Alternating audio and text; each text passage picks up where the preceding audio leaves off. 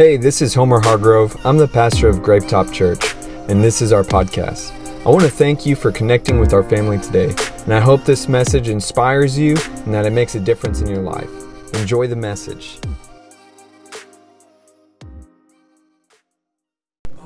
And finishing our series on making money moves, our title for, or I guess I should say our question for today is, if you look at the screens, have you ever doubted something that you should have done?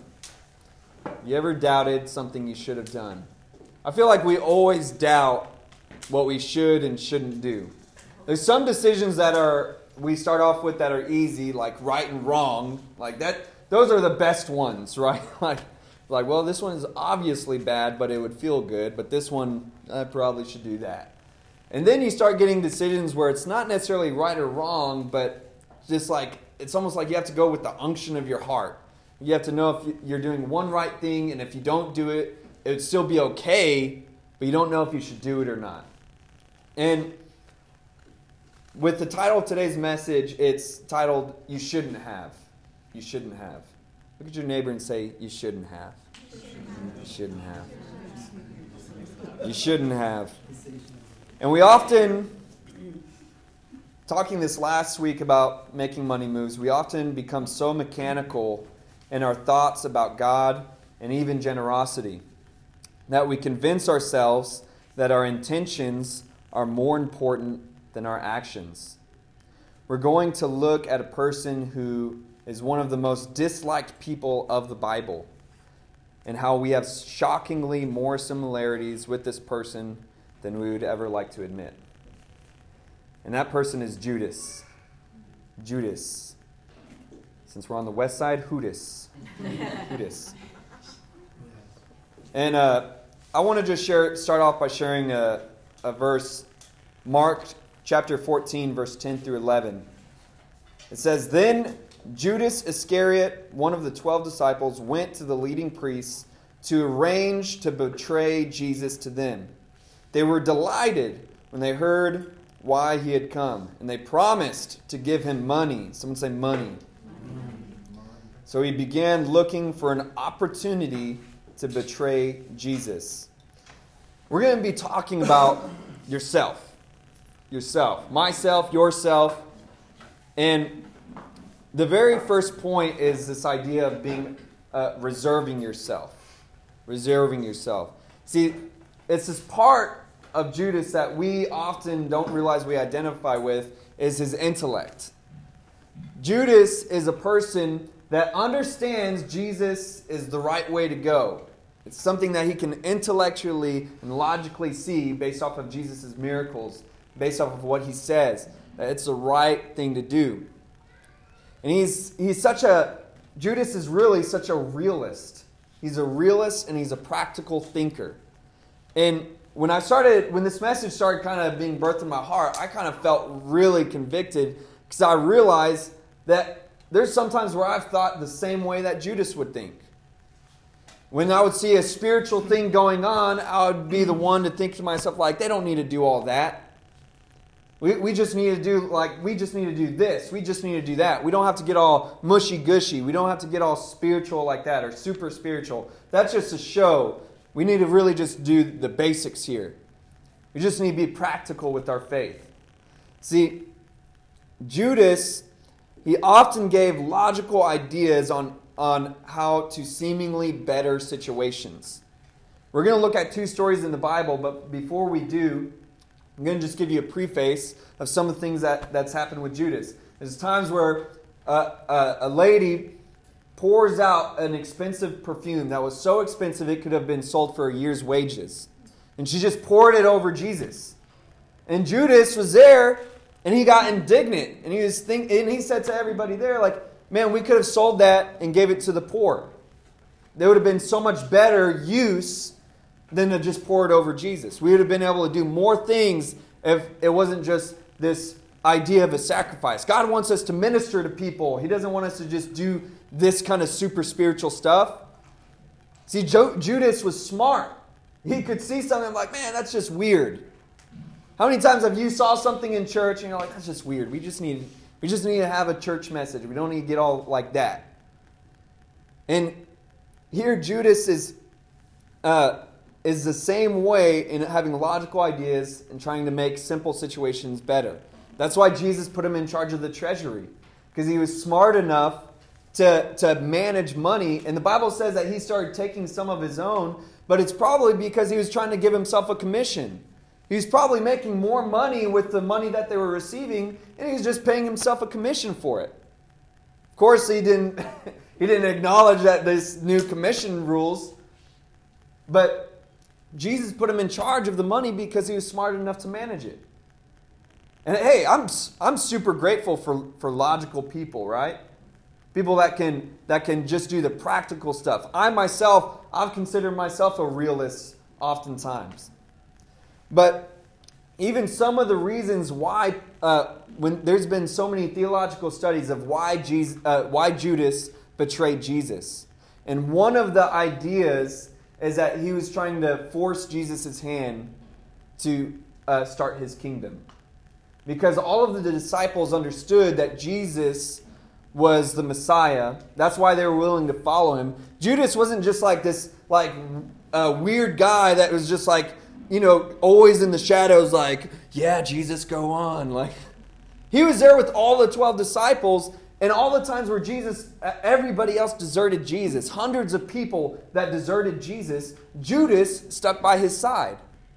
And so he had some loyal attributes to where he stuck with Jesus when hundreds and thousands of other people wouldn't.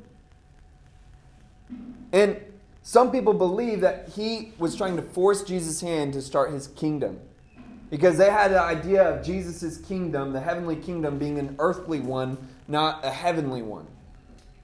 And so they believe that perhaps when he betrayed Jesus to the Pharisees, he didn't realize that Jesus would be so humble that he wouldn't call upon the angels of heaven like Jesus said he could, that Judas thought, well, he's going to just start this thing. Like, he just needs a little push. And he was probably even thinking that he was helping the person he was following, that he was supporting Jesus as the leader. He's probably he's just shaken up. He's just timid. This will help him to I'm just helping him jump in the water. And then we can get things going. Because it says that once Judas realized that they were taking him all the way to the cross and that Jesus wasn't stopping them, it says that he ran to the priests and threw the money at them and said, in repentance, saying, this is an innocent man you're taking. He didn't do anything wrong. And they told him, that's your problem. He's dying. And he was so remorseful because he didn't expect Jesus to be taken to the cross. Man, isn't that kind of terrifying to think of Judas being a logical person just like us, who made a mistake that was irreversible? And one thing that one attribute about Judas is that he always takes things into his own hands. Again, this is a person that's a doer. He's not lazy. Even with his own punishment, because of his guilt, it says that he took his own life after he realized what he did to Jesus. I mean, that's how regretful he was. And that's how much he just couldn't trust God, even with his own punishment, that he had to give it to himself. Think about that for a second. How many times have you tried to punish yourself for making a mistake? It's scary how much we're like Judas, right? Never really thought of that. And even especially when it comes to worship time and energy that was given to God, Judas was a critical person. He was a critical person. I'll be the first one to admit that when I've seen something like, quote unquote spiritual, like people falling over, and even the first time I heard someone praying in tongues, I was critical. I was like, man, that's all just a bunch of baloney. They're just being extra. They don't need to do all that. We ought to be just going and planting a church somewhere. We don't need to spend all this time in prayer here. We don't need to spend all this time in worship. They need to have a message so someone can hear the Word of God. That's what needs to happen. And being so critical of what I thought should be done as an act of worship to God. and judging other people's decisions and other people's way of worshiping God and trying to impose my own ideas as if my way is the only way. Anybody here? Yeah. All of us. That's exactly how Judas was. And see, he was willing to give his ideas, but not himself. And he had this level of pride that thought he was so right that he wasn't willing to be humbled to Jesus. That he wasn't willing to let his heart be poured out. That his heart wasn't willing to be broken. He understood God. He believed in God, but his heart was still hard. And after this whole message, if you could catch anything as we continue on, it'd be for your heart to be softened, my heart to be softened. Because if not, we're going to just be a bunch of Judases in the world. And just like Judas, we'll be able to worship God. We can do great things for God. But in the end, it's not that pleasing sacrifice that He desires. There's moments where we're going to put our own ideas in front of God.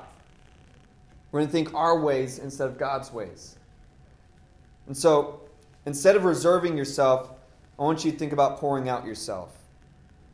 Pouring out who you are to God. And this next verse is in John chapter 12, verse 1 through 5. And it says, 6 days, remember that for later, 6 days before the Passover celebration began, Jesus arrived in Bethany, the home of Lazarus. Whose home? Lazarus. All right? The man he had raised from the dead. Grave top. A dinner was prepared in Jesus' honor. Martha served, and Lazarus was among those who ate with him.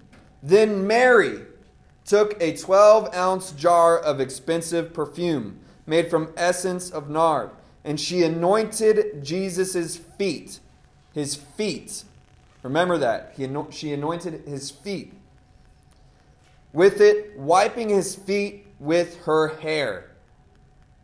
The house was filled with the fragrance, but Judas Iscariot, the disciple who would soon betray him, said that perfume was worth a year's wages. It should have been sold, the money given to the poor. How many times have you thought about what the church should do with money? Well, they ought to do this with the money. They shouldn't be spending it on this or that. What they should have done, everyone here, right? See, let's take a step away from Judas and let's look at Mary here. One of the first things that we can notice here is that Jesus, in this situation, brought somebody from death to life. See, that's what it should look like when you first put your trust in God. Is that there should be such a change in your heart to where it literally feels like you've been asleep or dead for a long time, and all of a sudden you feel alive. You should feel a difference in your soul and your heart. Y'all dig what I'm saying? It should be a change. And in this part of the story, this is the first anointing of Jesus 6 days before the Passover. And it's after the fact that Jesus brought somebody from death to life. And when Mary goes and pours this and anoints his feet with this perfume, she's doing it out of a gratitude. And she is pouring herself out over Jesus. And see, that's what it initially should be like for us when we come into this relationship with Jesus. It should feel like a pouring out of your soul. The Bible says in the book of Romans that it's because of God's kindness that He draws us to repentance. Not out of fear, not out of condemnation, but because He is so kind and full of mercy that He died on the cross for us, that it's that kindness and love that draws us to repentance. It's not preaching at people on the road saying, you're going to go to hell if you don't repent. But it says in the book of Romans, His kindness, the fact that God loves you so much, that's what draws us to repentance. And see, it's that gratitude of God, that gratitude of the love of God and Jesus' sacrifice on the cross that causes us to like, man, if you die for me, how could I not live for you? I want to pour my life out to you like an offering. All that I am, I'm going to just pour myself out. If you think about even acts of worship, when you bow down to God, it's like you're pouring yourself out in worship. Even that it's so symbolic. And when it comes to even how she's wiping his feet and rubbing the perfume in with her hair, think about those two parts. In that culture, and some would argue even in today's culture, a woman's hair is like one of the most glorious attributes. It's a beautiful, most glorious attribute. And the Bible even talks about how important even just hair is. Hair is so symbolic for different things in the Bible. When men would take the Nazirite vow, they wouldn't shave any hair on their body. When Paul talks to the church of Corinth, women prostitutes would shave their heads to show that they were prostitutes. And he would say it's good for you to have long hair because it's the glory of a woman in her hair.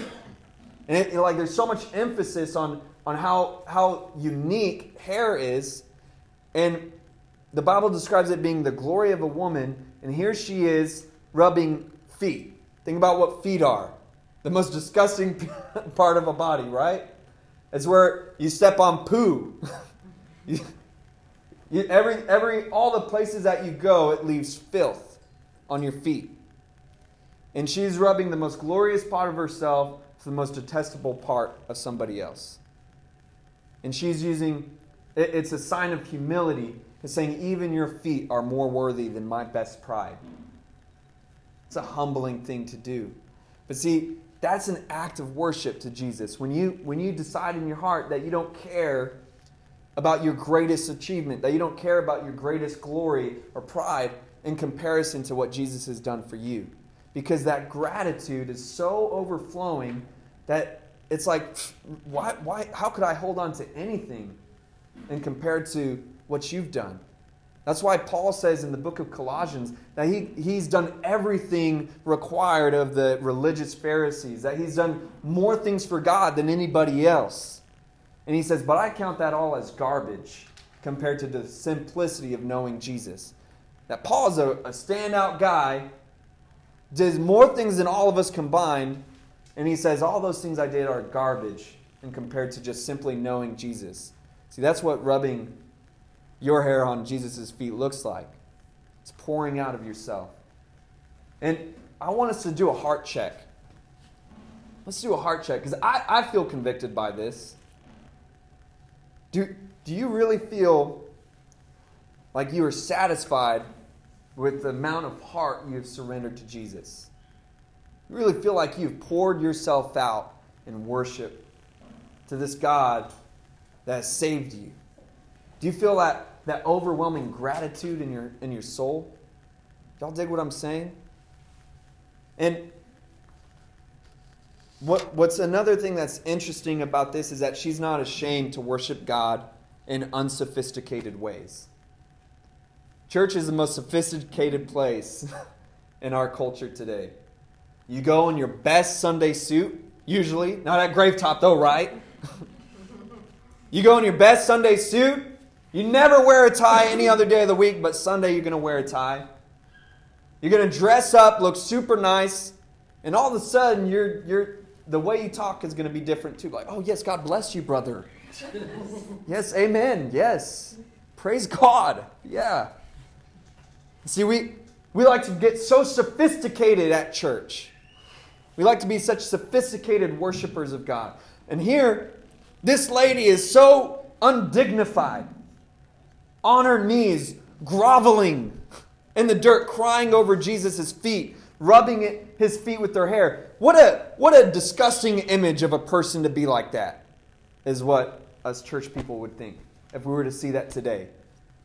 If you were to see a homeless person come in here, slobbering all over the stage, crying out, no one would be able to get him up. If you try to hey, sir, can you just get out of the way? Like, no! I have to worship. I have to be here. We would all think he was weird. We would all judge that person. Oh, that guy's just being so weird right now. And here this lady is doing it, and Jesus says her act of worship is better than all of y'all's combined. We've conditioned our worship to be so sophisticated, so routine. But even with all of the sophistication, it's hard for us to just lift our hands during worship. It's hard for us to just sing out loud during worship. It's hard for us to do the simplicities of acts of worship. And here this woman is pouring everything she is because of gratitude. See, when you worship like that, others will be critical of the humble and genuine worship that you bring. And there'll be plenty of thoughts and opinions of how and what you should have done rather than what you did. I find that people who are not doing things talk the most about people who are doing things. This woman is having an experience of a lifetime with Jesus, and it's all in an act of surrender and worship. Something that was so meaningful to Jesus that he included it in a book that is the most sold and published book in all of the world. He said, this story's got to be in the Bible, what this woman did. And here all these other naysayers are being critical of her act of worship. It's the most important worship to God, and yet everybody else is talking bad about it. See, when you get real with God, when you start really pouring yourself out, everybody around you is going to start thinking you're weird. And they're going to start saying, well, you don't need to do it like that. You don't have to pray like that. You don't have to pray out loud. Just pray to yourself. Or you don't have to sing out loud. That's just to you. If you've ever started singing out loud and someone told you, like, hey, like, you can sing to yourself, you just know you're on the right path.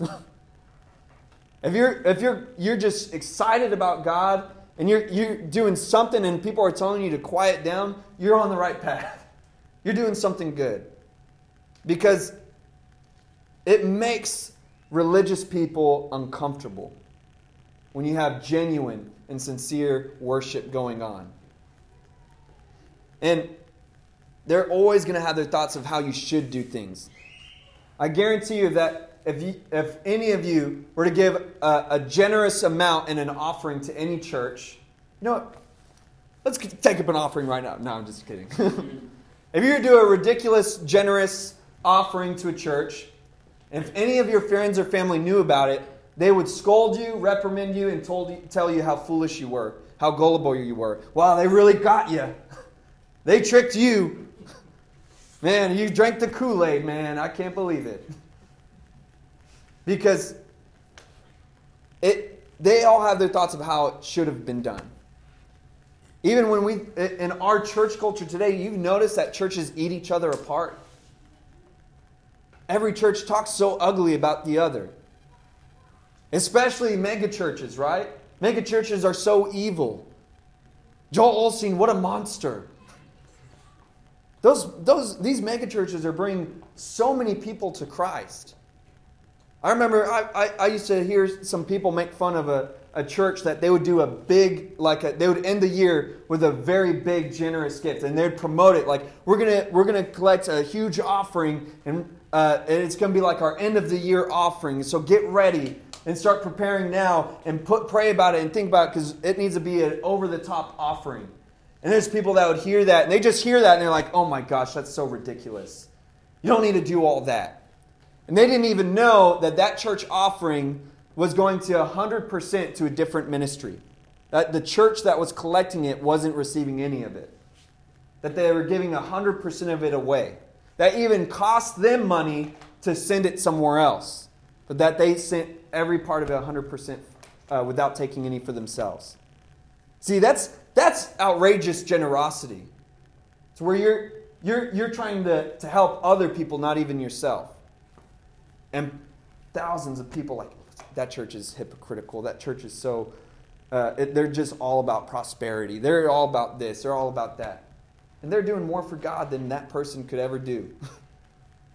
They're bringing more people to Christ than that person, and yet they have a right to feel so critical and have such a negative opinion about them. Genuine and sincere worship.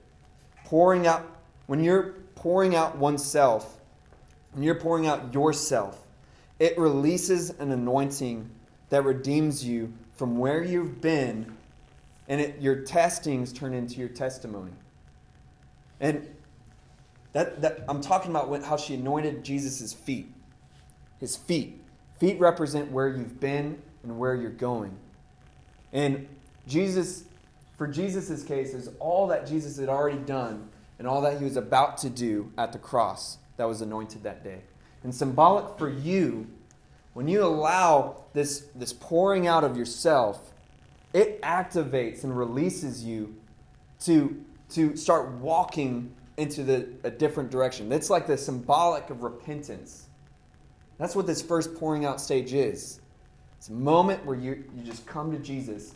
And all that you've done in your past, it doesn't matter anymore because God is taking you somewhere new. Someone say, poured out. Poured out.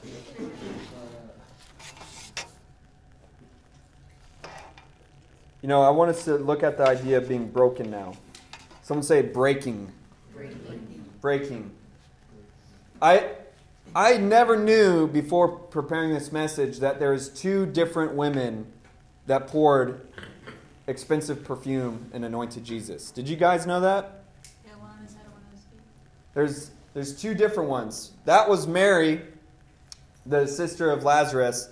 Let's look at this other story in the book of Mark, chapter 14. It says, it was now 2 days before the Passover. The first time was 6 days. Now it's 2 days. This is next level stuff. Y'all ready?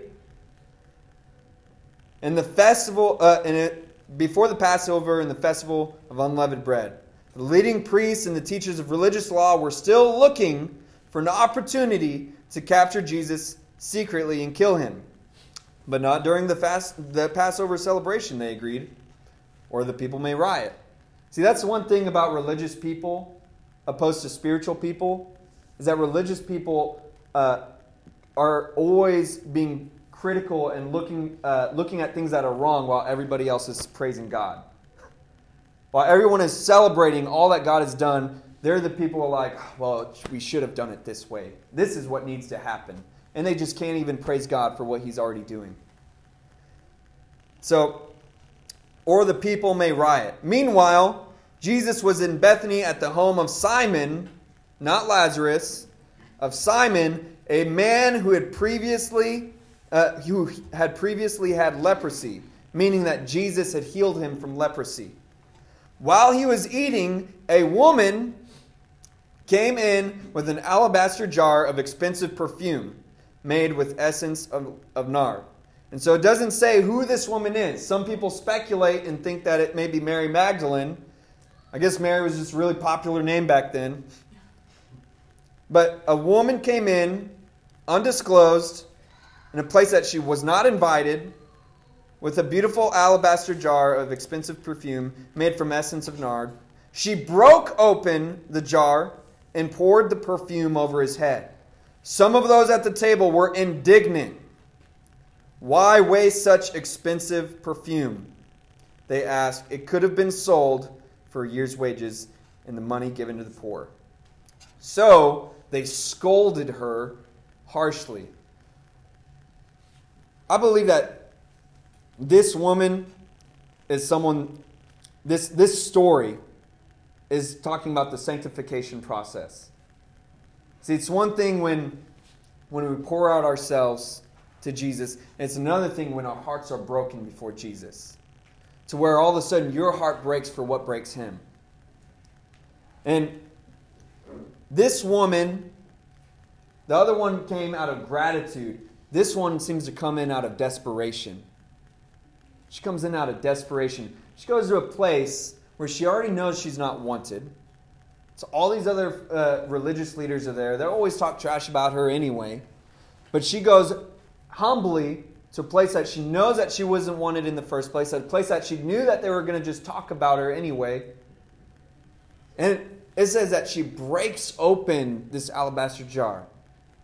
You know, I imagine, y'all like to use your imagination, right? I like my imagination. I just imagine this woman just like frantically, desperately coming in the room, crying all over the place. And she's trying to open this perfume, and she just can't open it fast enough. And so she's so just desperate because she feels like God told her, you need to go anoint the Son of God. This is your chance. You're nobody to everybody else, but I want to use you for one of the most important tasks on this earth. And she just knows that she's just trying to be obedient to God, and she's crying and thinking, man, God, who am I that you would tell me to do this? I don't know why I'm doing this, but I just know I should do this. I need to do this. She's trying to open this jar, and she can't get it open. She just breaks it and starts pouring it over Jesus' head, just sobbing as it pours.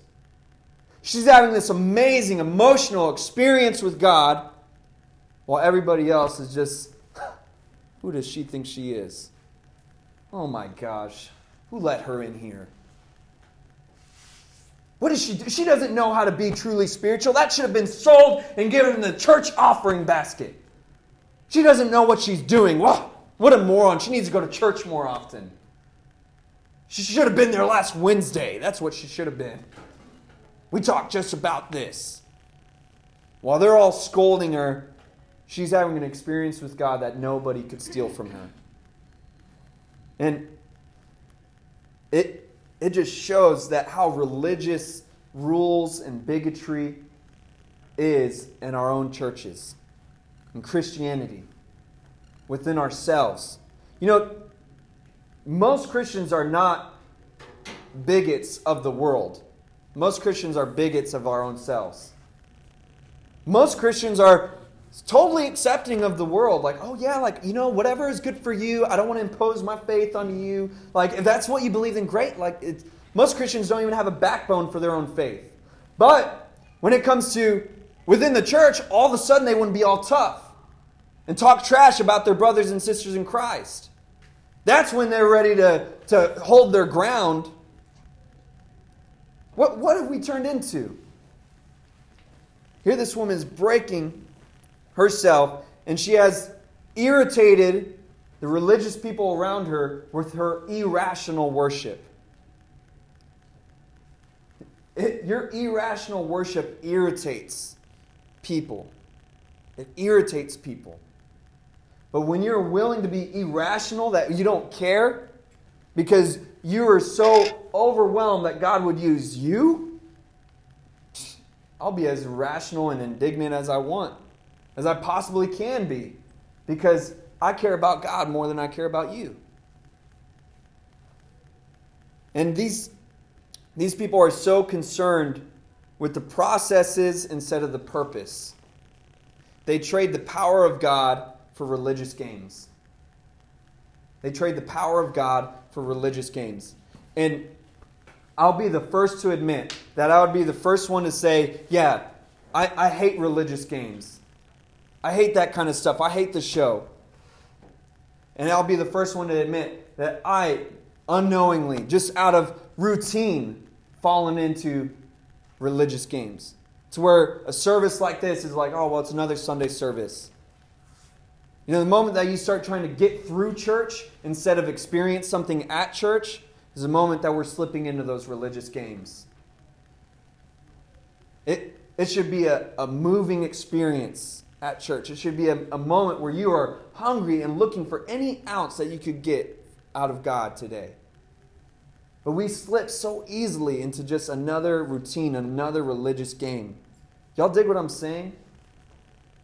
And the brokenness of oneself before God releases anointing that's poured over Jesus' head. And it releases an anointing that inspires you with vision. It shows you where you're going. It shows you your next assignment. It's so easy to look at these two different stories and think that they're the same. But the truth is that you can look at it as coincidental, but I see it as God so divine in using ordinary people, even worse, people that others would ridicule, people that were considered nobodies and even less. And God assigned them specific task that was so similar and so unique that you could see it almost as the same story. But that God was willing to use these ordinary people that were willing and had softened hearts over all the hundreds of people that thought they knew what they were doing, like Judas. And these two women were given an assignment. They were given vision. And that's what happens when we go from pouring that perfume over the feet to pouring it over his head. And brokenness is all of a sudden God starts to give you vision. All of a sudden you start to hear him a lot more clear. And you've always been wondering, like, God, just tell me what I need to do. Like, I want to do something for you. Well, tell me what I need to do. It requires a brokenness in our hearts. And once we get that brokenness, then it becomes a lot easier to hear that assignment. Go talk to that person. You need to reach out and do this. You need to start doing this. You need to create this kind of ministry. You need to go get these kinds of people. And you start hearing it clearer and clearer because you've poured out yourself and broke yourself and poured yourself out over Jesus, over his head. And what's amazing about this, both of these stories, is that it says the perfume that filled the whole room. See, your acts of worship changes the atmosphere for everybody else. And whether they get indignant of how potent the smell is of your worship, or all of a sudden someone else is like, man, I should have been breaking my stuff a long time ago. And it inspires others. It changes others in the room. And I want us to all bow our heads and close our eyes. And this is a real moving moment. This is a serious moment, a spiritual moment. And if you're here and you realize that you need to go through the first step of pouring yourself out over Jesus, you need to pour yourself out. You need to accept him as your Lord and Savior. You need to make the first step, showing that gratitude and putting your trust in him. With every head bowed and eye closed, I want you to just raise your hand. Amen. So if you raise your hand, I want you to pray this prayer after me, because pouring yourself out starts with something so simple, and that's the decision. And Jesus shows us in the Word in the book of Romans that if you believe in your heart and confess with your mouth that Jesus is Lord, that he rose from the dead, that surely you shall be saved, that surely you'll initiate this experience, this relationship. And so if you've already given your life to Christ as well, I want you to pray this prayer too as a reaffirmation of your faith, along with those of you who rose your hand. Say, Lord Jesus, I want to pour myself out. Less of me, more of you. Move in my heart. Soften my heart. Break my heart.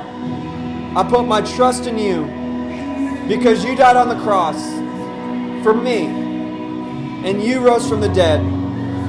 Be the Lord of my life and the Savior to my soul. In Jesus' name, amen. I hope you enjoyed the message today. If you did, there's a couple things that you could do to connect. First is to subscribe to our show so that the most recent episode will always be in your feed, ready when you are. And second is if this ministry has impacted you and you'd like to help us continue to reach others, you can click the link in the description or visit our website, gravetop.com, and you can give now. I'll see you next time on the Gravetop Church podcast.